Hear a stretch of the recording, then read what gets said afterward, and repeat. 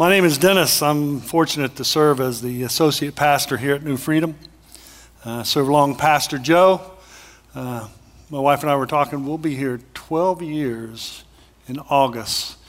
It's surprising how fast the time has gone, and I hope you've enjoyed being here as much as we have. We're so excited and glad to be here. This is our home. It always will be. No matter where we go, this is still home, and we love it here. You know, this 4th of July weekend has been a great weekend, even the whole last week. You know, part of the thing about being children of God is to experience all of life. All of life. We got to do that this week. On Thursday, we spent birthday with my 99-year-old aunt, my mother's sister, 99 years old. Then Friday night, we went to some graduation parties, celebrating with people who were graduating. And then yesterday, we got to celebrate the birthday of our granddaughter, who is 2 years old. So we got to go from 2 to 99 and everything in between. Now, that's life. That is really life. I hope that you all celebrate life. And one of the things that we've come to understand is that, you know, life is precious. Every day is precious. We're not guaranteed anything, and it can be snatched from us just as quickly as it came. So we need to make sure we celebrate each day and thank the Lord for all the days that we have. I wanted to, before I get started, I forgot to do this last service. I was so excited to preach. They're out at the information desk as you go out. IHN, Interfaith Hospitality, we are hosting again in a week or so. And there are some needs of interfaith, and you can find those out there. Back to School Bash is coming up for kids going back to school. That is also out there. You've been told about next week's Children's Church, and Sunday School starts at 9:30. And coming up August the 2nd. August the 2nd, I know it's a few weeks away, but we'll have Baptism Sunday. So if you want to be baptized, see me, or you can sign up out at the front desk. We will be baptizing out at the Stolly Farm out there. I don't know how many of you have been out there, but it's a beautiful place for baptisms. And this is the last summer she's going to have it open for baptisms. She's retiring the place. So it'll be one of the last baptisms here there at the Stolly Farm. So keep all those things in mind. You have me today. Pastor Joe's on vacation. He's suffering down in Florida. Of course, he can't go to the beach because the beaches are closed. No, I shouldn't say that. They'll be open back up. But he's taking some time off, well-deserved time with his family and kids. Hi, Pastor Joe, and welcome to the people who are online. Again, my name is Dennis, and I serve as the associate pastor here.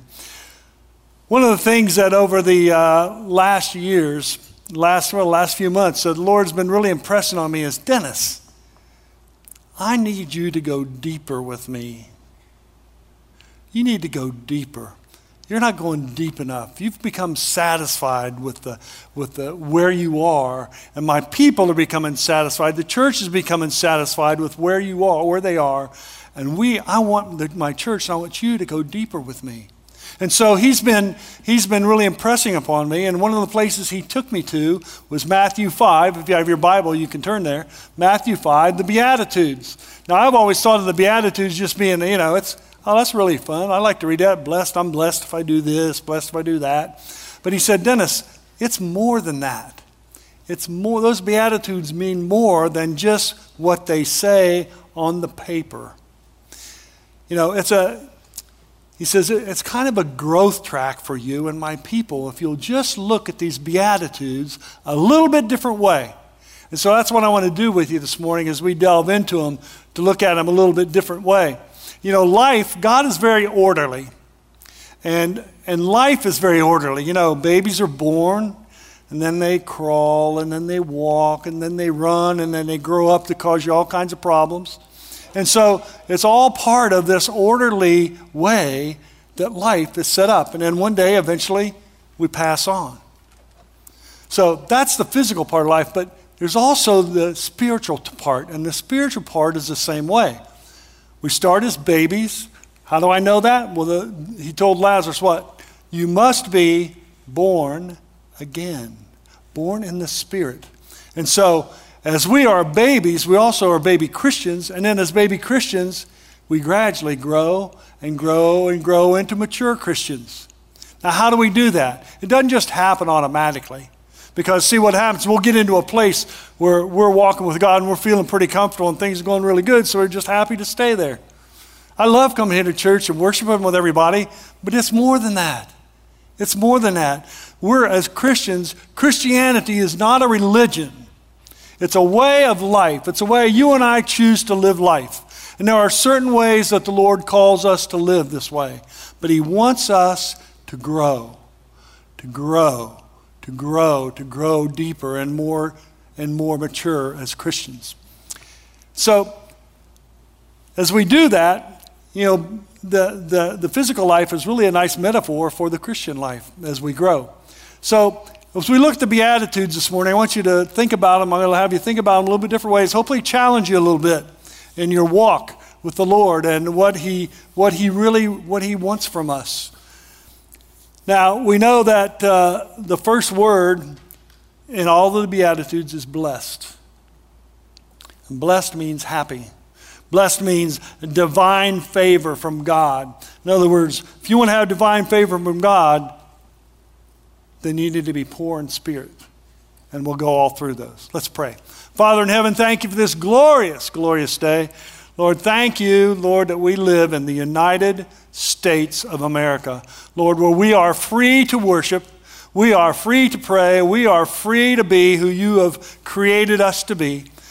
Lord, it is such a great place to live. There's no better place in the whole world, Lord. Help us to honor you by honoring our country and honoring our leaders, and Lord, in living the Christian life out loud, living it out loud as we live it in this world. Lord, thank you for this day. Lord, I pray that you will allow me to bring your word in the energy of the Holy Spirit and in the power of the Holy Spirit. Lord, may the words of my mouth and meditations of my heart be pleasing to you, my Lord, my God, and my Savior. Amen. We're going to be in Matthew chapter 5. I'm going to read the verse previous to it. It says, great multitudes followed him from Galilee, from Decapolis, Jerusalem, Judea, and beyond the Jordan. Then it goes on. And seeing the multitudes, he went up on a mountain. When he was seated, his disciples came to him. Now, I'm seated today, not because I'm a rabbi. I'm seated because my legs are extremely weak, and so I need to sit down today. I hope that's all right with you, but that's what I'm going to do. And we're here to look into this word. So the multitudes. Now, who were these multitudes? See, Jesus actually in this particular event actually called his disciples away. He wanted to talk to his disciples. Now, there were more than just 12 disciples. By this time, they had more than 12. But he wanted to pull his disciples away to teach them. But he became so popular that crowds just followed him. Now, who was in this crowd? Well, it's kind of like crowds that come to church. Some people come to church because they're curious. Some people come to church to worship. Some people come to church because they think it's the right thing to do. Some people come to church and follow Jesus to see the miracles. Some of the people following Jesus were religious people like the Pharisees and Sadducees who were trying to catch him in some kind of a lie of some sort or trick him up to catch up so they could crucify him, get rid of him because they were afraid of him. Don't be afraid of Jesus. Don't be afraid of what he might ask you to do or how he might ask you to live. Don't be afraid of that because see, if you try to live that and ask him to help you, he'll make sure he'll help you live that way. That's the way he is. He's good and he's faithful, and we don't trust him enough. So they went up to the mountains, and so the crowds came where he was, up high on a mountain, and it's kind of like a natural amphitheater, so he could speak to them. And so, like I said, the disciples were many more by now. But verse 2, it says this, then he opened his mouth and taught them. I got to tell you, I'm not a trained theologian.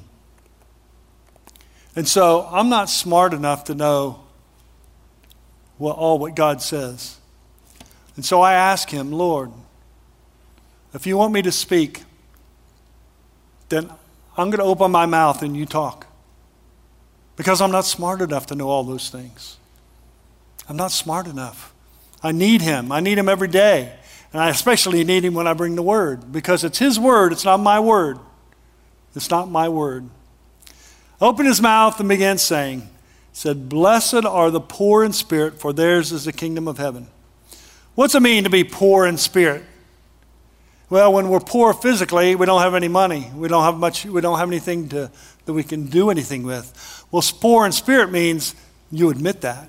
You don't admit you don't have money, but you admit that you don't know what the right thing to do is. You need help. You can't do it alone.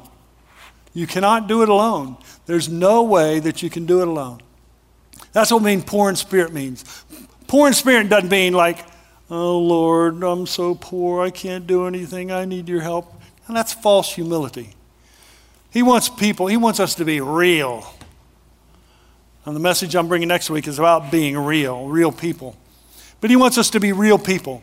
He wants us to honor him. We need to humble ourselves, because if we do not humble ourselves and admit that we need him, "Lord, help me, come into my life, I need you," that's poor in spirit.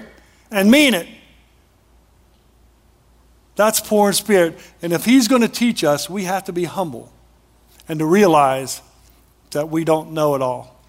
See, one of the biggest things that gets all of our ways is a word called pride. Pride is the beginning of all sin. Whenever we sin against God, what we're saying is we know better than he does. That's pride. That's pride. Anytime we think we know better than him, that's pride. Anytime we think we can go it alone without him, that's pride. So the beginning of our walk, he says, is to be humble. Admit that we need him. Surrender to him. Surrender our lives to him. If we don't do that, we can't go any farther in our walk with him. We can't go any farther unless we humble ourselves. And that's not an easy thing to do sometimes, is it? Because we like to think that we know everything, or we know how to do things, that we know everything. And it's just not so. 1 Peter 5:6 says, "Therefore humble yourselves under the mighty hand of God, that he may exalt you in due time, casting all your care upon him, for he cares for you." Poor in spirit.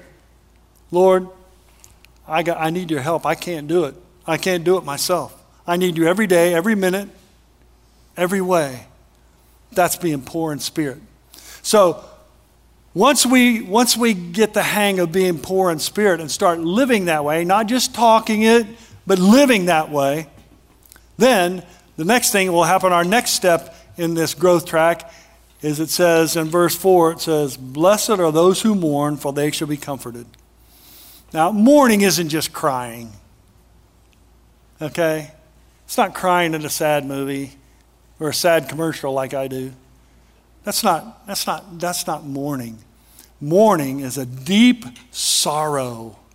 A deep sorrow. Have you ever heard someone really mourn when they cry? When I was a principal, I had a student that was killed in an automobile accident.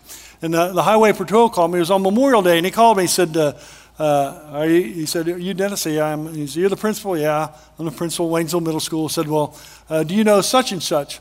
And I said, "Yeah, I do." He said, "Well, I need to get in touch with them, and I can't seem to find them. Do you know where they live?" I said, "Yes, I know where they live." He said, "Well, would you meet me there?" So I went and meet him there. Anyway, their son had died in an automobile accident. So I was with the highway patrolman when he told the mother that her son had died. He was in the 8th grade. I heard mourning. I will never in my life ever forget the sound of the grief and the cry of that mother. Never. It's different. When you mourn, you have a different sadness. You know, you regret, you have regrets. See, being sorry for your sins isn't enough. You can say, "Lord, I'm really sorry I did that." Well, are you really sorry you did that, or are you sorry because you got caught? Most of us are sorry because when we get caught, because we think we get away with things, and with God, we don't get away with anything. Not a single thing.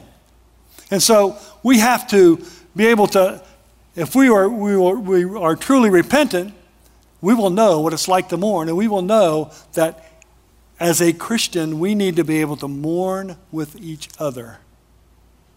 Mourn with each other. We've had the death of a 24-year-old here in our church. The grandmother and mother go here. That's mourning. They're in deep, deep mourning. They are hurt beyond belief at the loss of a 24-year-old child. That's, can you mourn with them? You may not know what it's like to lose a child like that, but can you feel their grief? Can you feel their hurt? That's what we're called to do. Rejoice with those who rejoice, mourn with those who mourn. See, until we become humble and surrender ourselves to God, we can never really share grief with anybody. We can't even share grief for our own sins and our own shortcomings.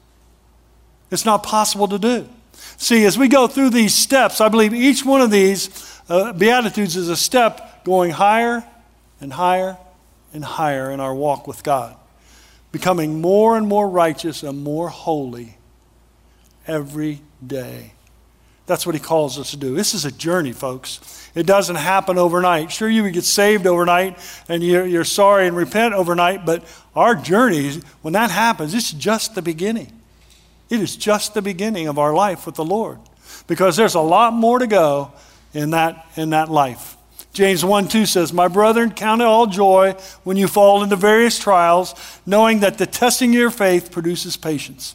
See, when things happen in each other's lives, it's important for us to go through them and not avoid them. Or I'm beginning to think it's almost even wrong to ask God to take something away when somebody's going through something. Maybe they're going through that, or you and I are going through that because there's something we need to learn. And if we get that taken away from us and we don't experience that, we're losing out. Instead of praying to not have to go through it, we need to be praying, "Lord, help me. Walk through this with me, Lord. Help me. Walk through it with me, Lord. I can't do this alone. Bring me friends to help walk through it." Are you willing to walk through those things with friends? Do you have anybody that's willing to walk through those kind of things with you? Verse 5. "Blessed are the meek, for they shall inherit the earth." Meek does not mean that you are weak. Those two words do not mean the same thing. Meek means that a person is quiet, they're gentle, and they're submissive. See, if you allow yourself to admit that you're poor in spirit, and God softens your heart so that you can mourn, then the next step is becoming meek. See, too many marriages and friendships dissolve because of one thing, because they're not willing to be submissive to each other. Bible mentions, "Oh yeah, women, you're supposed to be submissive to me." Well, yeah, but it works both ways. Marriage is a partnership. Husbands and wives need to be submissive to each other. It's not a one-way street. And then we need to be submissive to God. Lord, okay. In Hebrews, we have the kind of the Hall of Fame, and all of it starts out by faith, by faith, by faith.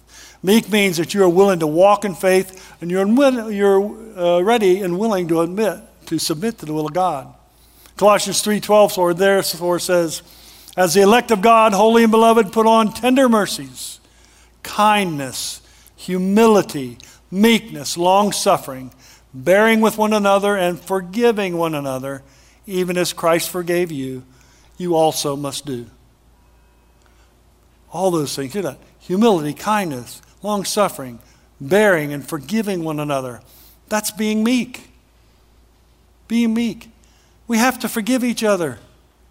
We have to. That's a commandment. It's not an option. It's not an option. We need to learn to be able to be meek. Submit to God. Let Him soften our heart. It'll help in the next step, and then He'll make us meek. As we go to the next step, that we go on up, verse 6, next step up, it says, "Blessed are those who hunger and thirst for righteousness, for they shall be filled." Until you submit and get a soft heart and become submissive and gentle, you'll never thirst or have a craving for the Word of God. So you can't go from being submissive to hungering and thirsting. You can't jump 3 steps. God's plan doesn't work that way. God's very orderly. It's a growth track for us as we go through life, experiencing and developing and allowing Him to develop in us these beatitudes. We'll be blessed because of it. We'll have divine favor because of it. Hunger and thirst, having a strong craving for Him. Jesus said this in John 6. Jesus said to them, I am the bread of life. He who comes to me shall never hunger, and he who believes in me shall never thirst. Are you hungry for the good things of life? Are you hungry and thirsty for a life that is full of contentment and happiness and fulfillment? There's only one place to find that, and that's a life in Christ. It's a life in Christ. So after we come through this far, in verse 7, we go another step higher. Blessed are the merciful, for they shall obtain mercy.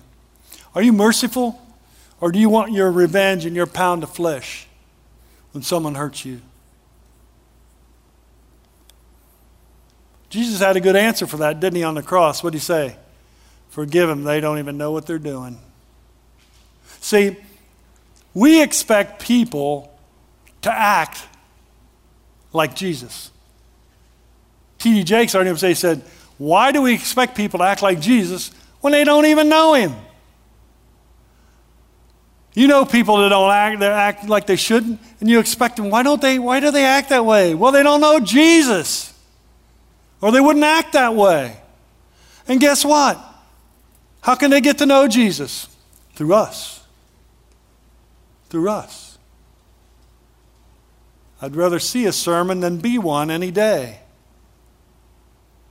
Preach the gospel every day, and if necessary, use words. Live your life. We're to live a transparent life and acting and trying to live the way that Jesus asks us to live. People will see that. Some people won't. But see, the problem is this. I can't make you act the way I want you to, think the way I'd like for you to, do the things I'd like for you to do. It's impossible for me. And you can't make me either. It's your choice. I can't make my neighbor want to go to church. I can invite him. And I can live the life of Christ in front of him. But I can't make him. It would do no good for me to tie him up in a rope and bring him to church any more than it helps us when we beat our friends over the head with a Bible. Like they're going to get the knowledge of Jesus that way. It's not. We need to be merciful and understanding. Merciful is bringing someone relief from something unpleasant. There's a lot of unpleasantness in this world today. A lot of it. Are you willing to bring some relief to people who are unhappy? Are you willing to put yourself out there? Are you willing to, as Pastor Joe said to us, if Christians are supposed to be a bridge, are you willing to be walked on, taken advantage of, misunderstood, talked about? It's going to happen. It's going to happen. So Jesus is telling us, here's some steps. You need to follow these steps, as you go along. Andrew Holmes said there's no better exercise for the heart than to reach down and lift someone up. I love that old hymn. Pastor Penley used to sing it. Lord reached way down for me. I don't know about you, but He reached way down for me. Way down. Farther than He should have, but He loved me enough, and He loves each and every one of you. He loves everybody that we know enough to willing to reach down for Him. But the thing is, sometimes He needs us to do the reaching. It's not any good for us just to come in church and listen to sing praises and listen to the word and go, oh man, that was a great sermon, and to go out and it doesn't change us. We don't live the life that God has called us to live. What good is it? What good is it? We're to be doers of the word, not just hearers of the word. Faith without works is dead, the Bible tells us. The world needs the church, needs Christian way of life more today than ever. Than ever. They need Jesus. And they might just find Him here in the church. But better, more than that, they're going to find him in you if they're going to find him at all. Because some people will never grace the doors of a church. They just won't, for whatever reasons. For whatever reasons. Being merciful. Luke 6 says, love your enemies, do good, and lend hope for nothing in return. Your reward will be great, and you will be sons of the Most High. Therefore, be merciful as your Father also is merciful. When you've asked for forgiveness, did you have to pay anything for that forgiveness? It's free. It's free because Jesus hung on the cross. His blood was shed for us. That's why it's free for us. It's not, we didn't earn anything. It's out of God's grace and love for each and every one of us that he forgives and is merciful to us. Thank God he didn't return. He hasn't done to us what we did to him, or wanted revenge of some sort because of the way we lived. Verse 8. Blessed are the pure in heart, for they shall see God. Does that mean you'll see him, actually see him? I don't necessarily think so. But I think as we start maturing, we get through all these steps, our heart will become more pure. And what we'll do, we'll see God at work in the world. We're to join him. He'll see God at work in people, and we're to join him. Anybody in here see angels? You do, don't you, Mary? Mary does. And there's another lady in this church that sees angels too. There are angels in this service right now. I don't know how many. How many? 2. Sometimes they're with the singers. Sometimes they're up around here when we're singing and praising. Sometimes they stand beside Pastor Joe when he preaches. I don't see him because my heart isn't pure enough. It's just not pure enough. I want it to be. I'm working towards that. But blessed are the pure in heart because they see God. Angels are part of God. There's messengers. God wants our heart to be pure. It means he wants it to be free from contamination of the world, not mixed up. And see, striving to be like God will make our actions more honorable. See, our heart is so important. Not only is it important for us as we live, because it pumps blood, but it's also what God weighs, the scriptures tell us. He weighs our heart. Weighs away our heart because our heart is where our motivations are. Proverbs 4:23 says, keep your heart with all diligence, for out of it spring the issues of life.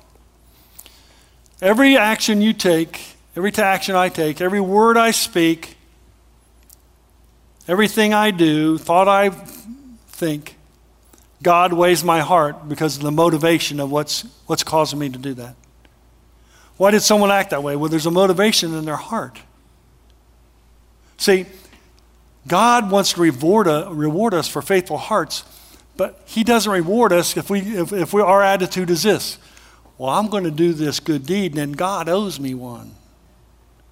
No. Everything we do out of love should be unconditional, expecting nothing in return. That's the way God loves us. We don't have to do anything to earn his love. People should not have to do anything to earn our love and our care or our mercy, forgiveness or compassion. We should give that freely without expecting anything in return. Sometimes you get those things in return, sometimes you never do. But God knows, and he knows your heart. Trust in the Lord with all your heart and lean not on your own understanding, it says in Proverbs. Then try praying this prayer sometimes, Psalm 139. Search me, O God, and know my heart. Try me and know my anxieties. I dare you to pray that. But I will warn you, he will show you. And sometimes what God shows us about ourselves, we don't like because our heart's not pure.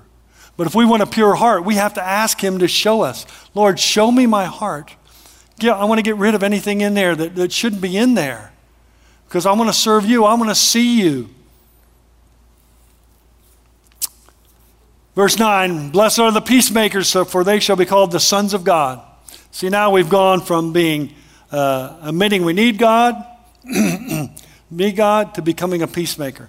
You can't just get to know God and become a peacemaker. You know why? Because your motives for peace will be the wrong motives. They'll be your motives, not God's motives. We're lucky enough to live with a young girl in our family. When she was very young, her brothers and sisters, as most brothers and sisters do, they like to argue and fuss and fight and pick at each other. From a very young age, she'd step in between them and go, no, don't fight. And they would stop. They'd do it again later, but it'd be the same thing. No. Our house is has been the most peaceful place to be. I can't even explain. I mean, for a while, Joy and I couldn't even joke with each other. You know how husbands and wives do? They joke and rag on each other and stuff and act like they're mad or whatever. Nope. If I would say something against Joy and make fun or rag on her about something, I say, isn't that right, Mallory? She'd go, no. Joy do the same thing about me. Said, isn't that right, Mallory? She'd go, no. We couldn't even joke with each other for a while. Now she's starting to understand joking when we're doing it, so we can do that again. But it's so important. Her life is so peaceful, and she is a peacemaker. She wants life to be peaceful. That's what the Lord wants our life to be. Bringing peace by reconciling with adversaries. That's moral purity. It's being impartial. It's being patient. It's going that extra mile. Going that extra mile. Scripture even talks about that. If someone asks you to go 1 mile, go 2. Right? That's scriptural. We need to walk with people as far as they need to be walked with.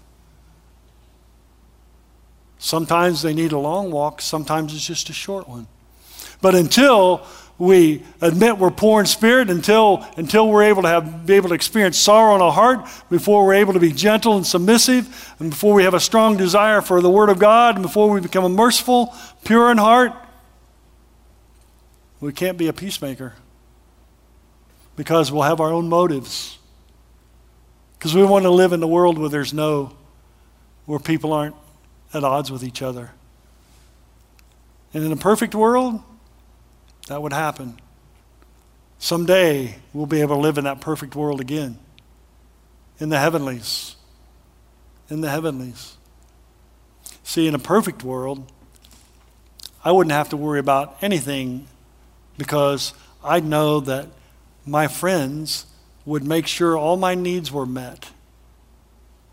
And I would be part of helping other people's needs be met in a perfect world.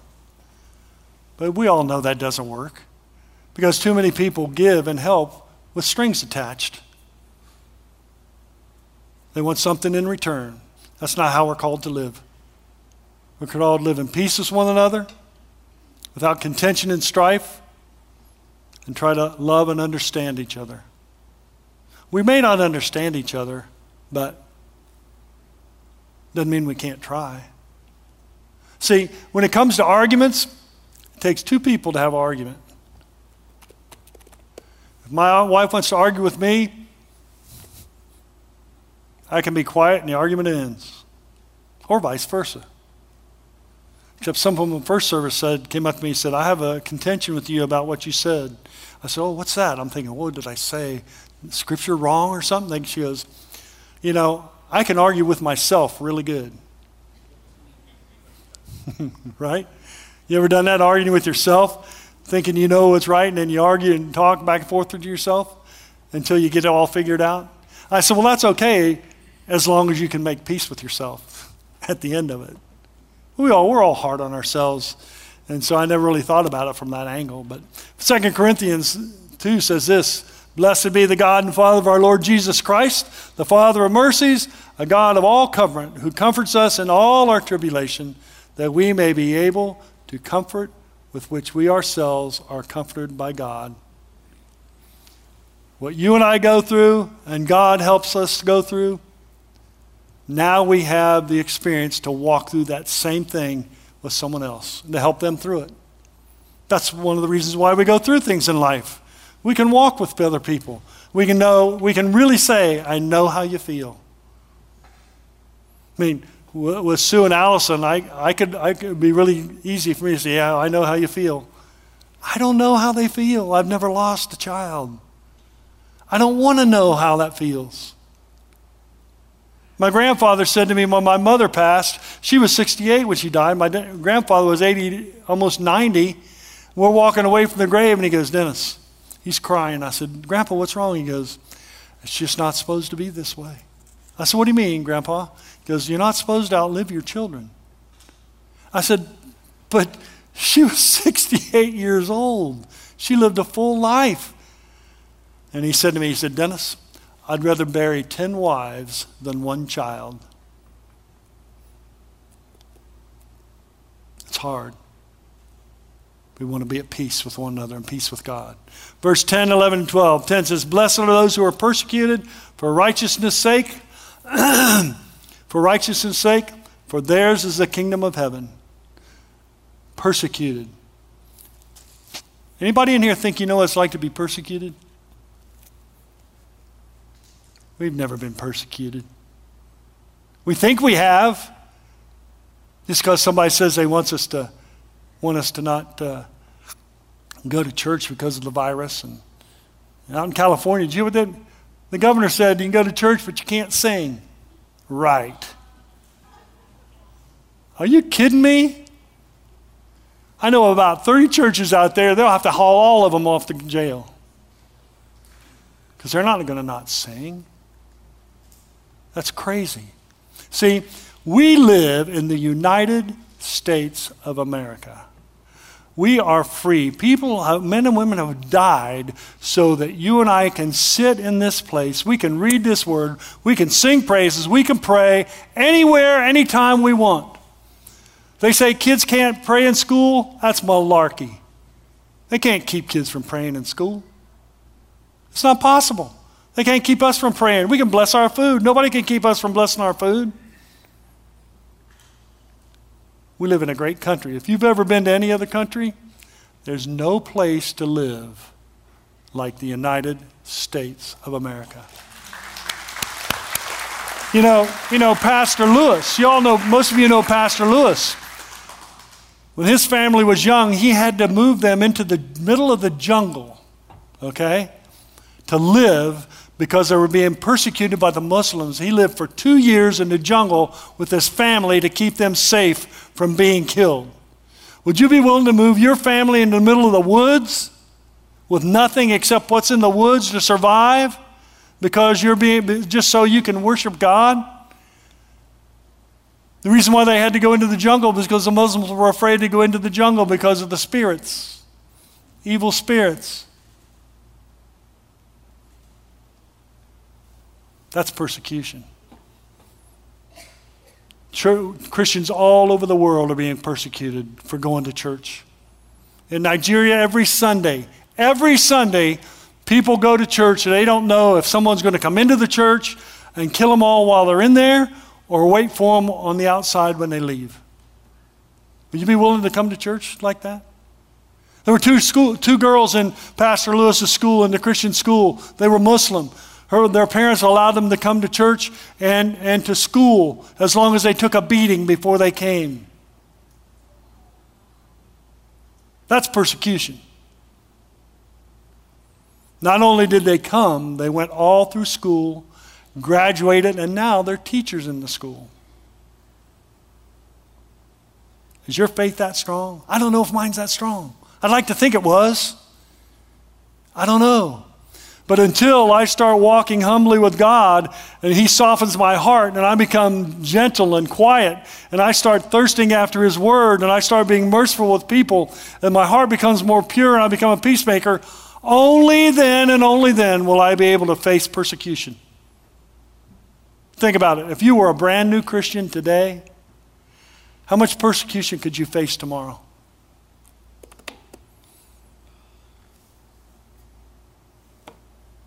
We need to be strong in the faith, strong in God's word. We need to allow him to mold us and make us into the people he's had on this path of growth, this growth track of the beatitudes, of going through life so that we're ready to be his people.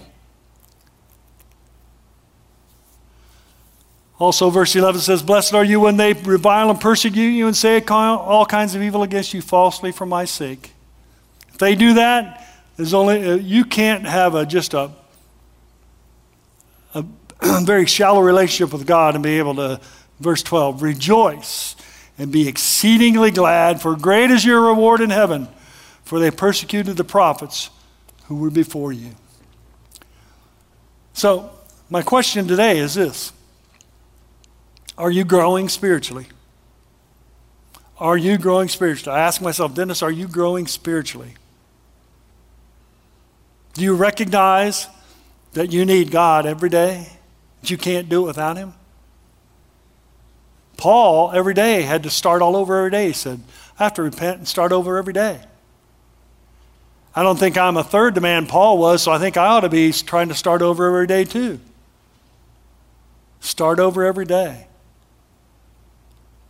See, if you're a new Christian, don't consider that that's the end of your life, of your Christian life, because there's so much more that God wants to show us, so much more he wants to grow so that we can really be his people in this world and not just talk about it. Not just talk about it. My son said to me once, "Boy, Dad," this is several years ago, I have to repent all the time because when my son was growing up, I wasn't anywhere near the person I am now. And so I apologized to him, asking him to forgive me because I wasn't the father he needed me to be. He needed me to be. So and he would say to me, he said to me once, this is what woke me up. He said, "Boy, Dad, you're really a religious guy." I go, "Oh, please don't say that. Don't call me religious. I'm a Christian. I'm not a religion. It's a way I choose to live my life, a way that all of us have to choose to live our life every day. We make thousands of choices a day. Thousands of choices a day.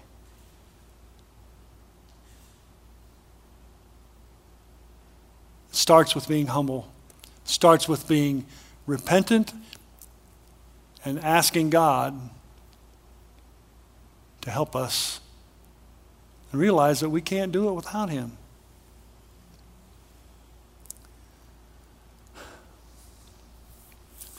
See, we need to take these steps today and every day and allow the Spirit of God to move us steadily towards maturity in Christ. See, an intimate relationship is what Jesus wants with us. Intimate. Not just drive-by hello. Oh, hey, Jesus. No. He wants an intimate relationship. And to have an intimate relationship, you have to take the time to get to know him in an intimate way. This growth track will lead us into an intimate relationship with Jesus. Nothing else will really do. Sure, you can be saved, but man, if we don't go any farther than that, what we're missing in life, all the other things he has for us. All the other things he has for us. See, it's not good enough just to follow the law, because the law will not get us into heaven. I even heard a pastor say once, he said, your sins are not what keep you out of heaven. It's your failure to accept Jesus as your Lord and Savior that keeps you out of heaven. That's what keeps us out. Because you know why? Because we're all sinners. We're all sinners. Sometimes we don't like to think of ourselves that way, but we are. Maybe in little ways, maybe in big ways. But sin is sin. Sin is sin. So my question to you here, anybody here and anybody online that's watching, have you ever surrendered your life to Christ? Have you ever surrendered your life to Christ? If you haven't, there's no better time like right now. Because he's waiting with open arms. It doesn't matter what you've done, what you did 30 seconds ago. He's got his arms open for you, ready to receive you if you'll ask him. He's a gentleman. He's not going to go any place where he isn't asked to come. It's not like when I was a teacher. There was always that one student in school. You'd ask a question, and there'd be one in the back going, ooh, ooh, ooh, ooh, ooh, choose me, choose me. Jesus doesn't do that on our life. He's there for our asking, for our seeking, to humble ourselves and allow him to be our Lord and Savior. Have you admitted that you're a sinner and you need a Savior? I can't answer that question, but you can. I can't see your heart. Your actions can fool me, but not very often. One thing's for sure, none of our actions ever fool God. He knows exactly what we're thinking and why we're doing what we're doing or not doing. Again, I say, don't be afraid of Jesus. Some people are afraid to submit to him. Some of us are afraid to submit to anybody. We have to be our own person. We got to be strong. We can't dare let anybody have any control over us. The only person who needs control of us is the Spirit. So if you haven't done that, today is the day. Now is the time. Because Jesus said, I am the way, the truth, and the life. No one comes to the Father except what?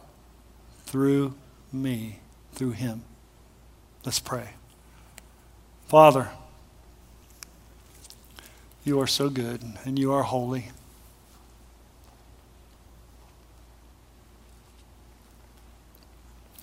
I pray that you promise that your word would not return void, and your word has been spoken. Your word has been read. I claim that promise now that it won't return void.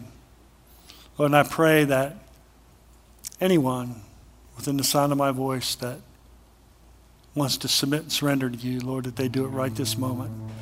They would just say, Jesus, I need you. I'm a sinner. I want you to help me change my life. I want you to be my Savior, and I'll serve you all my days. Father, honor that prayer, though, for anyone who has prayed that. Maybe they may not do it today. They might do it later this afternoon. I don't know. All that matters is that they come to know you, because we're not promised tomorrow. None of us, not a single one of us are promised tomorrow. In your word, you tell us how fleeting life is. So, Lord, I know that you want us to live each and every day to its fullest. And the only way we can live it to its fullest is to live it in you. Everything else is fleeting, but your way is permanent. Lord, I thank you for each and every person that's here today. I thank you for their hearts. I thank you that they took the time to come and to worship you and to hear your word. Honor them, Lord. I pray favor, blessings, provision, protection, health over all the families that are here and those that aren't here. Just touch them, Lord. Show them how real you are and who you want to be in their life. Lord, we'll give you all the praise and glory forever and ever.